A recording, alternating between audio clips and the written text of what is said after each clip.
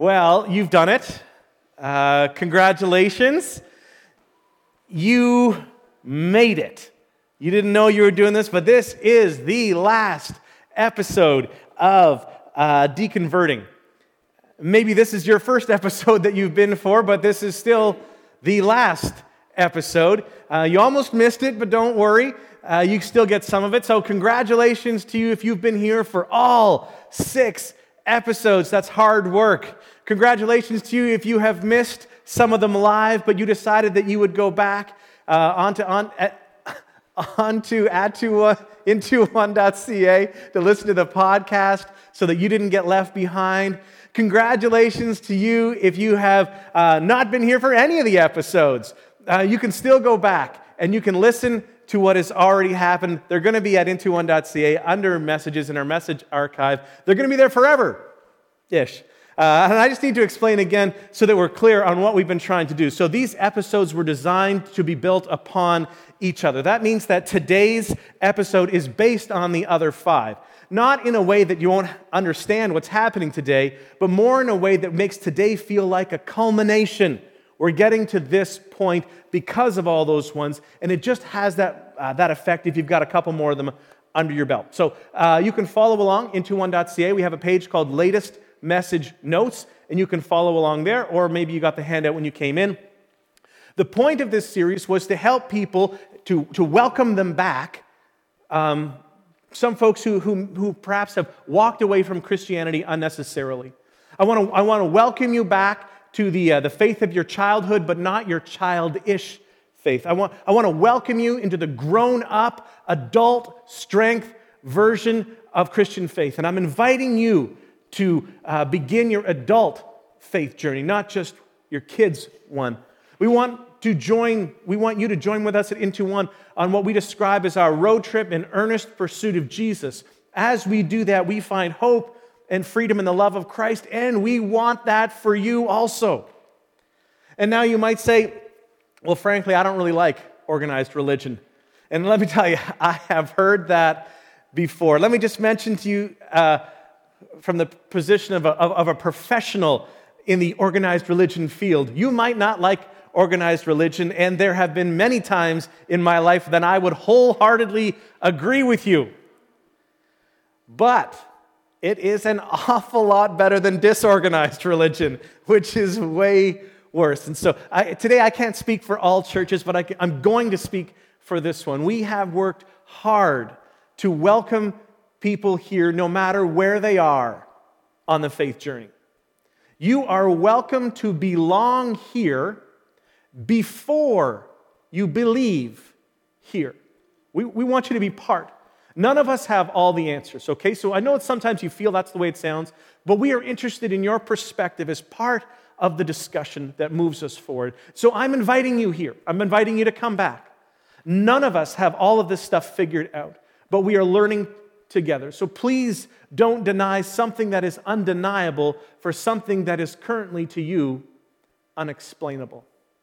Please don't throw out everything because of something that threw you off earlier in your life. We want to invite you back.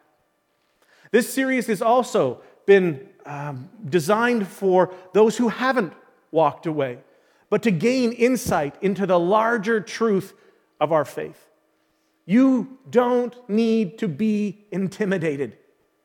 You can have confidence in your faith, even if it's not always popular. Even though you might hear criticisms, even though you might hear people saying you should disregard your faith is outdated. We've grown up since then. Hey, it's 2019. Nobody believes in that stuff anymore. Nothing like that holds water. If you have heard any of those or something similar, those kind of comments, I want to say to you, don't give up. Christianity is not fragile. Christianity is not for those with a subpar IQ. So as we land the plane and we wrap up this whole thing that we've been calling deconverting, today I want to try to ask you to do something extra hard. And you will want to deflect. I can pretty much guarantee that. And that's why I'm giving you the heads up that you will make a choice. As we get started today, I want you to listen, please, and be honest with yourself. No one else knows what you're thinking, okay? So be honest with yourself. And this is hard. It's hard for me too. I know that it is. When I do this, I have to admit to things that I don't want to admit to. I have to do things that I don't necessarily want to do. And I'm probably going to have to humble myself in some way. But here's what we know as we get deeper into this whole adulting thing. Self-deception always takes us in a bad direction. If you are not honest with yourself, you will not be able to get to where you want to be. You will not be able to get to where you need to be. If you are not honest with yourself, you are stuck. And you know this. You know this because you have watched people. You've watched them for your whole life. You know that your life would have been different if your mom had decided to be honest with herself when you were a kid. You know that things would have been different if your dad had ever been able to look at himself clearly in a mirror and be honest with himself. Someone you know has made excuses, and they refused to take responsibility. So today, that is why I'm encouraging you to please be completely honest with yourself. Again, no one has to know what's going on inside your head. This is not about you today.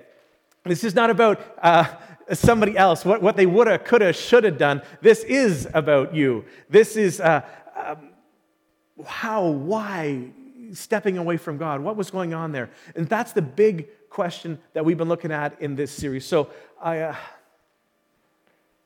tell you what we're going to do, I have a couple of quotes that I wanted to share with you to get you thinking. And so the first one is from a guy named Thomas Nagel. He's a professor at New York University where he teaches philosophy and law. And he wrote a book called Mind and Cosmos. Maybe not the book that you were most looking to read, but it's a fairly innocuous sounding title. But when you get to the subtitle, there's just a little bit more fire in that one.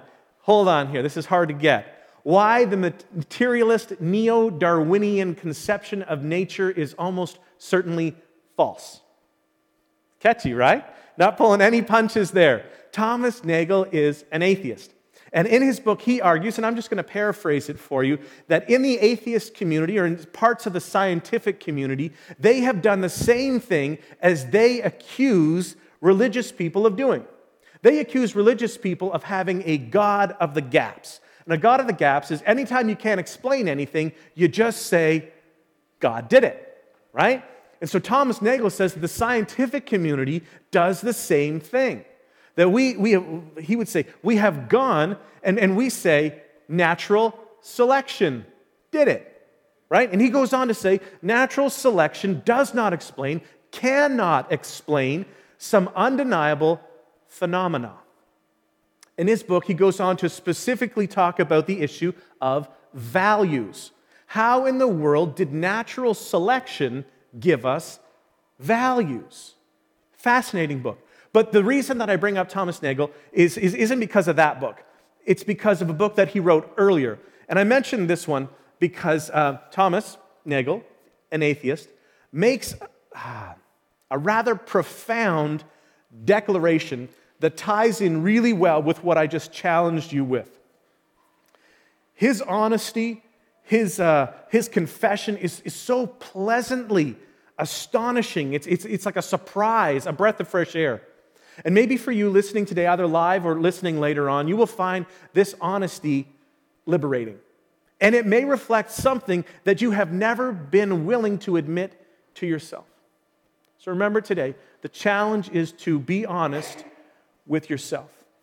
His honesty might give you permission to be honest and to explore at a level that you've never been to before.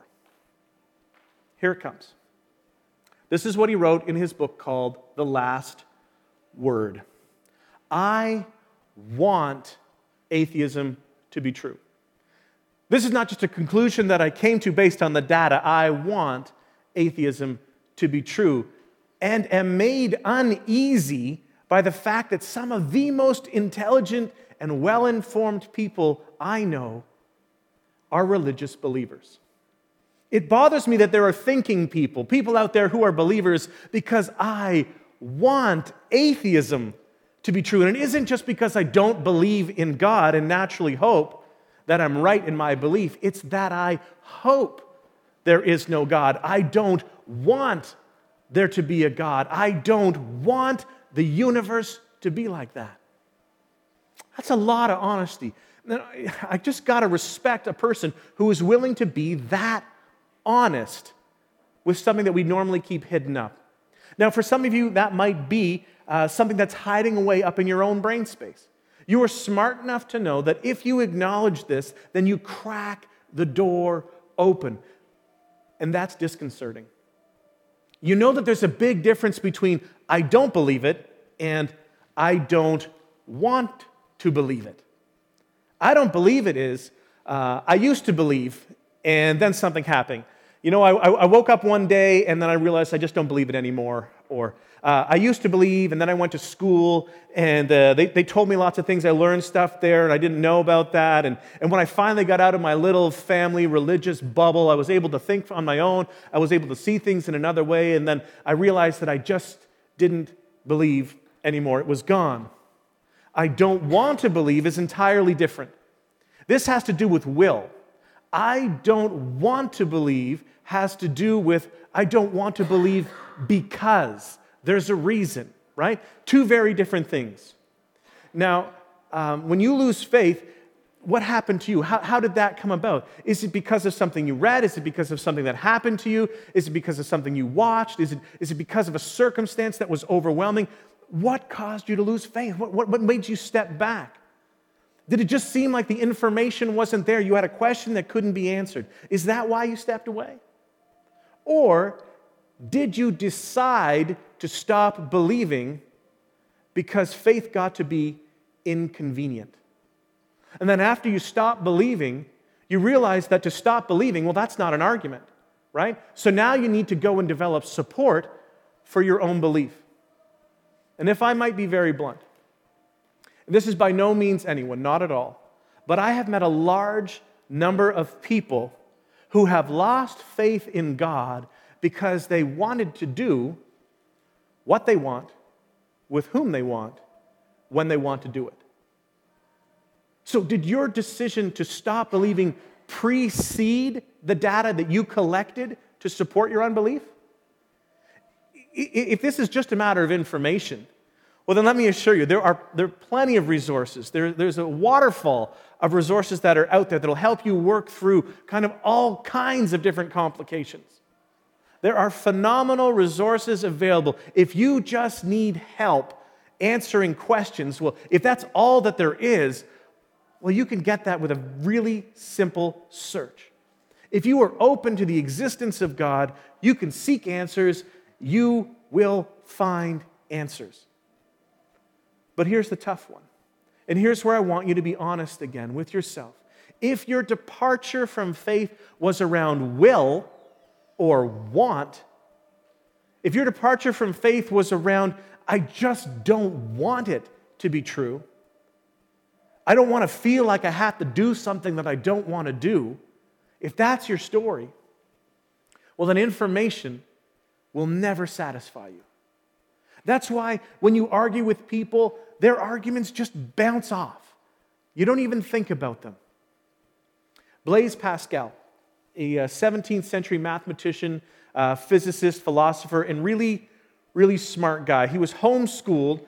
He was a child prodigy, and he died at about 39. He saw things in life that very few people are able to see. He saw with such clarity, and he made some profound statements. This is one of them. People almost invariably arrive at their beliefs not on the basis of proof, but on the basis of what they find attractive. Come on, are we not all guilty of this? Is this not the way we decide things all the time? And you go, of course we do. And here's why. There are very few of us, maybe none of us, honestly, that are on a truth quest. We don't wake up in the morning announcing to the world, today I shall seek truth in all things. We're not on a truth quest. We are on a happiness quest. I want to be happy. So give me a worldview, Give me a system of values. Give me a way of thinking that makes me happy. And if that worldview and if that set of values doesn't make me happy anymore, well then, I'm all about changing my worldview and changing my values. It might be nice to know what the truth is. I wouldn't mind knowing, right? But I'm not on a truth quest. At the end of the day, I just want to be happy. Why won't you let me just be happy? So St. Augustine, he said this: we love the truth when it enlightens us. We hate the truth when it convicts us. And he might be smart, famous, and ancient, but we already know all of this ourselves. We just didn't get quoted saying it, but you know this. You think about in time when you were arguing with your parents, and for some of you, arguing with your parents might be a long, long time ago. For some of you, it might be more like 2 hours ago. But when you were arguing with your parents, were you really trying to get to the truth? Really? Is that the argument? Or were you trying to get your own way? Were you trying to get to the bottom line where you say, Mom, Dad, please, together, let us go and delve into the hidden truth of this matter? Dad, you're right. My goodness, I just did not see that. I apologize. You have just enlightened me, and I am the richer for it. Yeah, no, that never happened, right? We don't argue with our parents that way. We argue to get our way. Not to get to the truth. And so as a kid, you know that there are sometimes, even when you won the argument, sometimes you're walking away and you already know. You just knew. Have you ever been in an argument and then partway through the argument, you recognize that you are wrong? They are right? What do? We just keep on arguing, right? Because it's not about getting to the truth. It's about trying to win the argument. It's not about doing right or wrong. It's about win. I must win. And maybe I can win the argument, and that will prove that I'm smarter than somebody. Or maybe I just have a killer one-liner that you've got no comeback from. Or maybe we can time it right so you have to go, and I'll get the last word as you walk away. And the conversation / argument, when it's over, we know we won the argument. We had more facts. We had more leverage. We were better with words, but we know they were still right. And when we won't acknowledge what we suspect to be true, when we won't look over there for fear of what we might see, do you know what that means? It means that there's something else in the mix. There's something else going on, and it means that all of the arguments and all of the reasons and all of that stuff, even though it might be true, but I'm not listening. I'm not listening because there is more going on in this conversation than we have been willing to acknowledge. So that's the question today. What is that? We don't want to believe. Why is that? And maybe you're at the point where you could just acknowledge and honestly say, well, you know what? Here it is, right out in the open. I just don't want to believe it. What is that? Why would we do that? What is it that causes us to be willing, to not be willing to acknowledge what we suspect to be true? What is it that says, I'm not looking over there because I'm afraid of what I might see? I think that all of us, even though today I've already said that the people that I'm trying to speak to are the ones who have chosen to step back from faith, but I think all of us get into the same position. We need to know what the answer to that question is. Why won't we do that? Could it be that the real reason that you've stepped back from faith isn't perhaps the reason that you give? Perhaps it's not really your facts and your arguments that you bring up. Could it be one of these three things? Just could it be? If there is God, I'm guilty. Could it be that in your past, in some cases, the past is so big, it's so embarrassing. When you bring your past front and center, you're actually ashamed. And you're embarrassed, and you try to keep those things locked away, and you use that culturally acceptable label that we all say it gets you a pass. It's like a magic word. when we deal with my past, we say, well, I was young. I was younger. I made some mistakes. But if I crack the door on those thoughts, maybe I already know that it's more than just mistakes. Maybe they're not just random mistakes. Maybe it's like that other word that I don't like, that we've all sort of agreed as society that we don't say anymore. Maybe it's sin. And think about this. Your biggest mistakes, you were not alone. Your biggest mistakes, you hurt other people. And your biggest mistakes, you owe somebody's some things. You owe some things that you can't pay back. You cannot give her back those first years, and you can not give your kids back that time when you were too busy doing whatever it is you were too busy doing.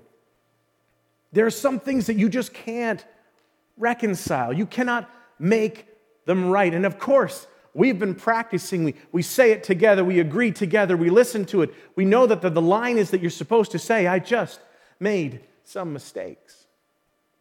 But you know, as well as I do, that the residual, the aftermath, the shrapnel, the wake of those decisions, it follows you around. It's like it hovers there, always just waiting to pop back up, to pop into the top of your mind. And if I crack the door open to say, maybe there's a God, well then, I've almost convinced myself that those are just some mistakes. It's just mistakes. I just made a mistake, and suddenly it gets bigger, and I'm going to feel something if that comes up, and I'm going to have to respond to the way that I feel, and honestly, I don't want to feel that. I don't want all of that to come back. And here's what I know.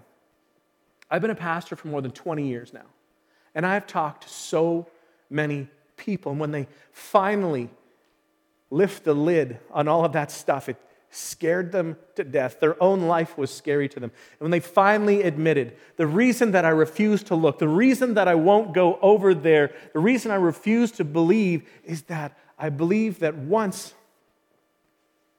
I just reduced those things down to a few mistakes in my past, but if I look, it's going to come back. It would all come back in detail.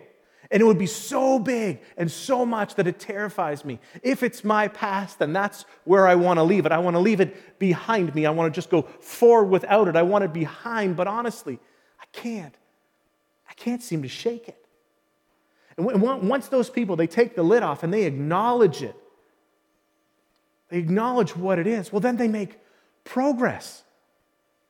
Their lives are lightened. Maybe that's your story. But you know what? Maybe that's not you also. Maybe this is you. If there is God, then I'm accountable.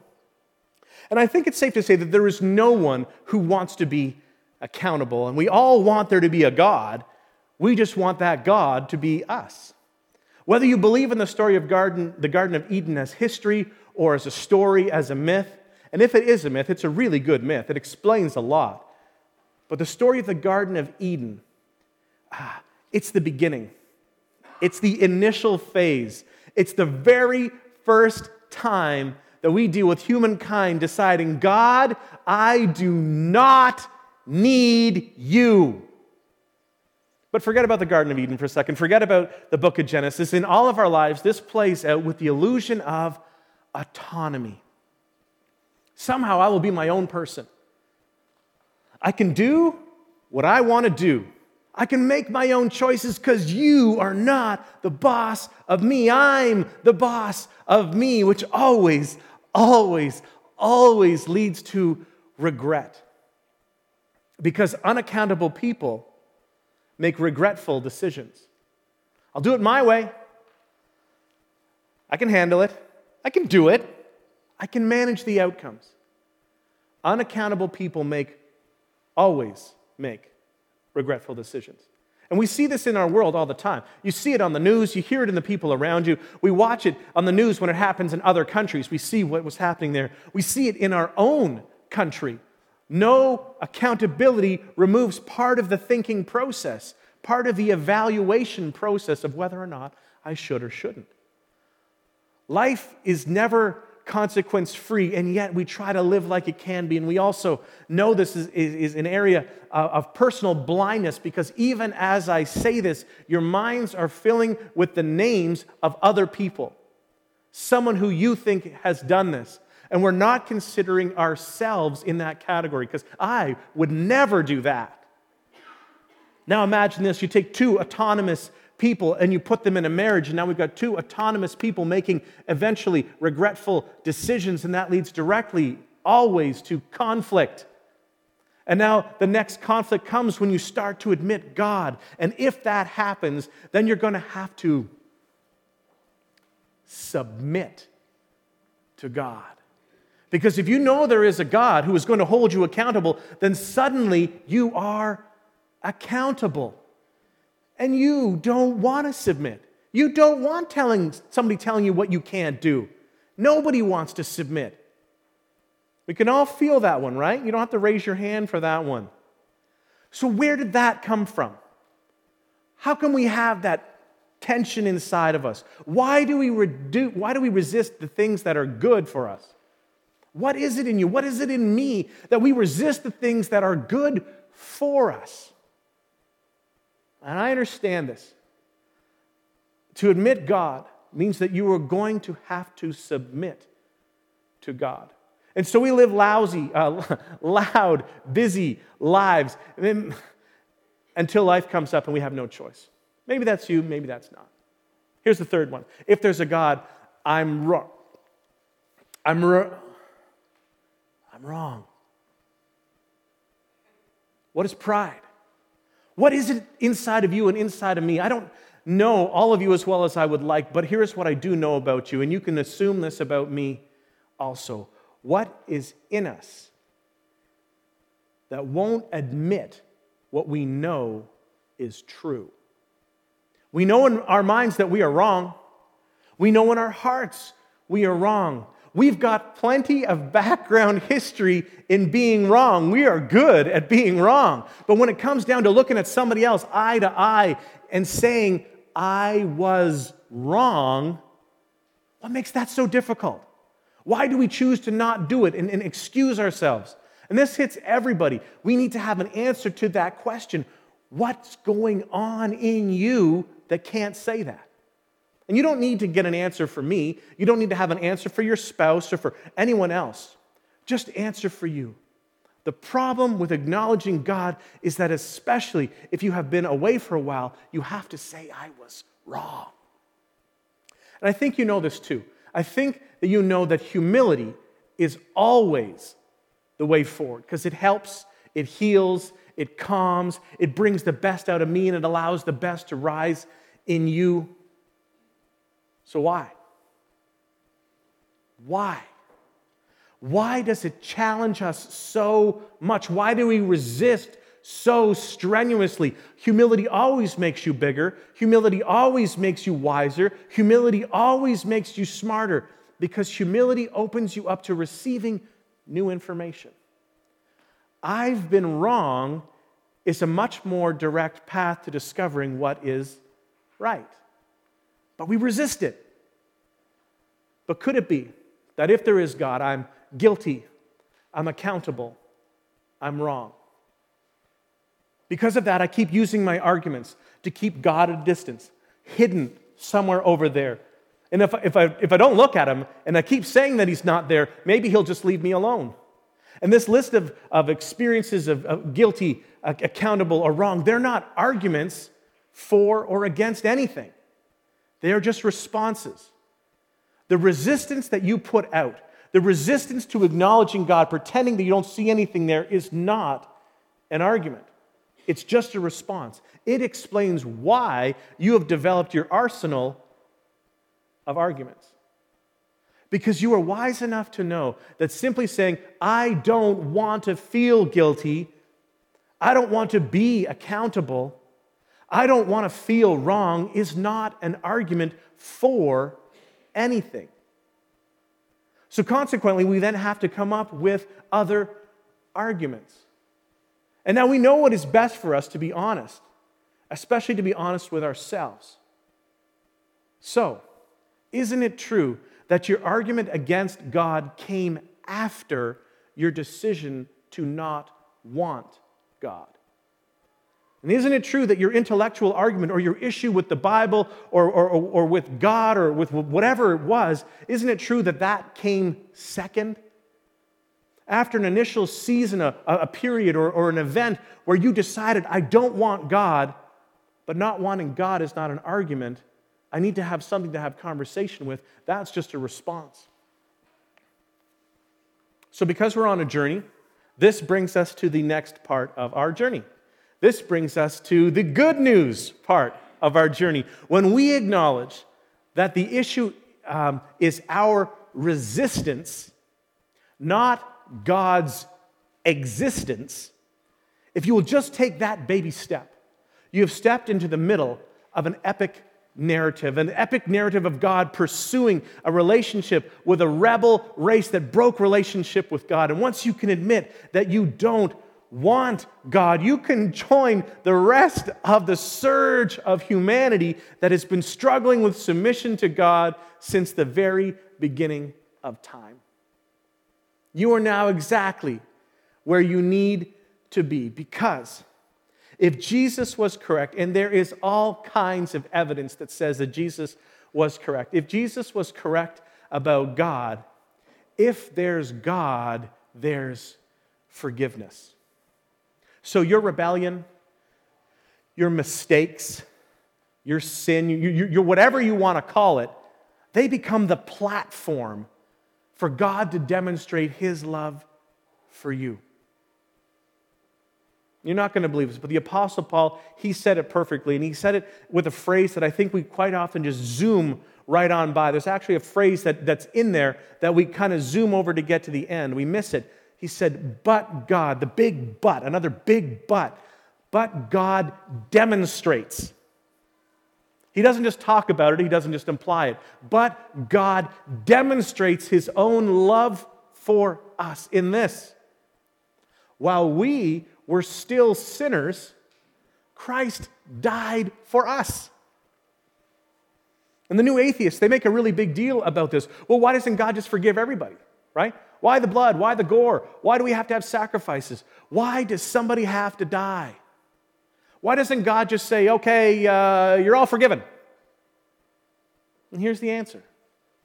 Because God wanted to enter into a relationship with humanity. And you cannot have a relationship with someone that you do not sacrifice for. If you won't sacrifice for me, I don't know that you love me. This is right at the center of the gospel. This is what, like the focusing point it comes down to is God demonstrated His love for you. He came to earth to enter into a relationship with humanity, and every human relationship demands sacrifice. Every offense requires forgiveness. Every offense requires a coming back together and restitution. And through Christ, God demonstrated both His forgiveness and His restitution. Do you really want to live your life, the rest of your life, outside of that? Especially if there has been something stirring in your heart. I think that might be true. If there's God, there's relationship. And to resist accountability to God is to resist relationship with God. Parents know this, right? When their kids rebel, what's broken? The relationship. And you feel it, right? If there's God, there's truth. That's the basis of moral law. We talked about this in the previous week, last episode. That's a basis for justice. If there's God, then there's an explanation for the ought. There's an explanation for the ought that doesn't always govern my actions, but it always governs your reactions. You ought not to have treated me that way. I may have treated you, yeah, sure, but hey, well, whatever. But you don't treat me that way. What is that? What is the big grand ought of how other people should treat you and how you ought to treat them? But you don't even do what you think is the right thing to do. but you're quick to be angry when they don't do what they ought to do. What is that? That's God. There's morality. There's a basis for justice. If God, there's forgiveness, there's relationship, there's truth. So if the question was who wants God, at some point none of us want God. But if the question is who needs God, as it turns out, that's all of us. Now you may not have known this, that Jesus had brothers and sisters. And he had a famous brother whose name is James. And it would be natural to think that if Jesus was in your family, that you would proceed under the thought that he is mentally unstable. And Jesus' family thought he was, in the most accurate way that you can possibly think of it, they thought he was crazy. They thought he had lost his mind. And after the resurrection, they changed their minds. Because that's what you do after a resurrection. You look at things differently because that never happened before. And he said, I was wrong. So James, Jesus' brother, changes his mind. He acknowledges he was wrong. James, the brother of Jesus, submitted to his brother as his Lord and Master. And James received forgiveness. And he was vocal, though, and public in his non-following of Jesus. He asked for forgiveness for not following. And in the year 62, the high priest Ananias did an illegal thing. He called the Sanhedrin, the governing body, he called a meeting illegally. And he tried James, the brother of Jesus, for blasphemy. So James, the brother of Jesus, was stoned to death for his faith in his brother. And before he died, he wrote a letter that was powerful, a valuable letter that has been very important to the early church, the first century church, and the church ongoing. And they made copies, careful copies, and they passed them around. And that letter, that historical ancient manuscript, is stored for us in our New Testament. And it's called, wait for it, James. Yeah? And in this letter, he says something that I think would kind of just land the plane for us on our deconverting series. Come near to God, and he will come near to you. But then realizing how difficult it is to admit that you're wrong, remembering and realizing that he had to admit that he was wrong and how hard that was for him. He remembers all the years of Jesus' ministry. He remembers all the stories of Jesus and his miracles, and Jesus is doing this. And he remembers what his responses, both private and public, were, saying, you know what, that never happened, or I don't believe that. Come on, that's outrageous. As if that kind of stuff ever happens. This is not an easy thing to draw near to God because I am naturally drawn away from God. We need to address the things that held you back. This is the way that addresses all of that. And this is the language that he uses, okay? So it might not be the way that you would say it, but it's culturally appropriate for them. He said, wash your hands, you sinners. You know what that means? It's just figurative language for us to say, admit it. Acknowledge it. It wasn't just a mistake. You chose to do it. You did it on purpose, and you knew that there would be consequences. Wash your hands, you sinners. Purify your hearts, you double-minded. What he's basically saying is quit playing games. All right? Stop going back and forth. Acknowledge what you know is true. Be honest with yourself. Look over there, even though you're afraid. Be honest with yourself. Don't hide behind facts, because facts are facts. But there is no reason to hide from God because of facts about his world. Then the toughest one of all, he says, humble yourselves before the Lord. This is how you draw near. This is how you draw near to anyone. Humble yourself before the Lord. And then he tells us that no matter how far you've gone and how long you've been away, how long you've said no to God, that your heavenly Father will respond. Humble yourselves before the Lord, and he will lift you up. Kind Father, I thank you for the way that you have engaged with us. Please don't stop. It is difficult to be honest with ourselves. We like to stop the thought before it goes that far. Put me back on something happy again. I just want to be happy. I just don't want to think about hard things. I want it to just be a mistake. I want to minimize it. I want to walk away from it as much as I can, and yet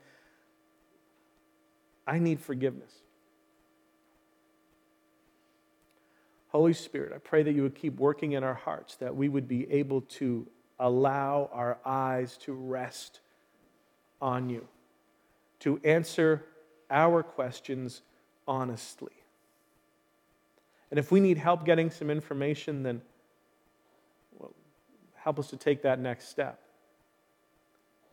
Help us to look for what our next step should be, because honestly, God, sometimes it feels like we don't know where to go. We don't know what the next thing should be, and so speak into us, provide that peace to move forward in this area, or that urging that says we can't resist or ignore any longer. Thank you for being knowable. Thank you for wanting to know me, even when I'm embarrassed to have you look at me.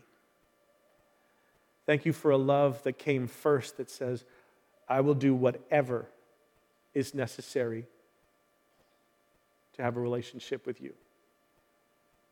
Thanks for seeing me as valuable, no matter what I've thought or believed, no matter how I've spoken against you, denied you, walked away from you, no matter what I have done with my lifestyle that says I don't care what you have to say, no matter what I have done when I humble myself.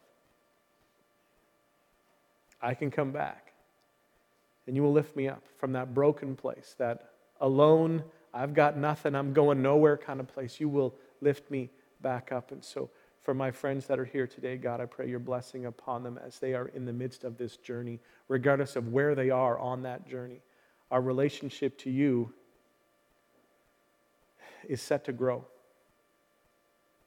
Don't leave them alone. Call them forward, I pray. Provide for all the things that they need. Let them know that you are God, and the God that you are is love, welcoming us home. Thanks in Jesus' name. Amen.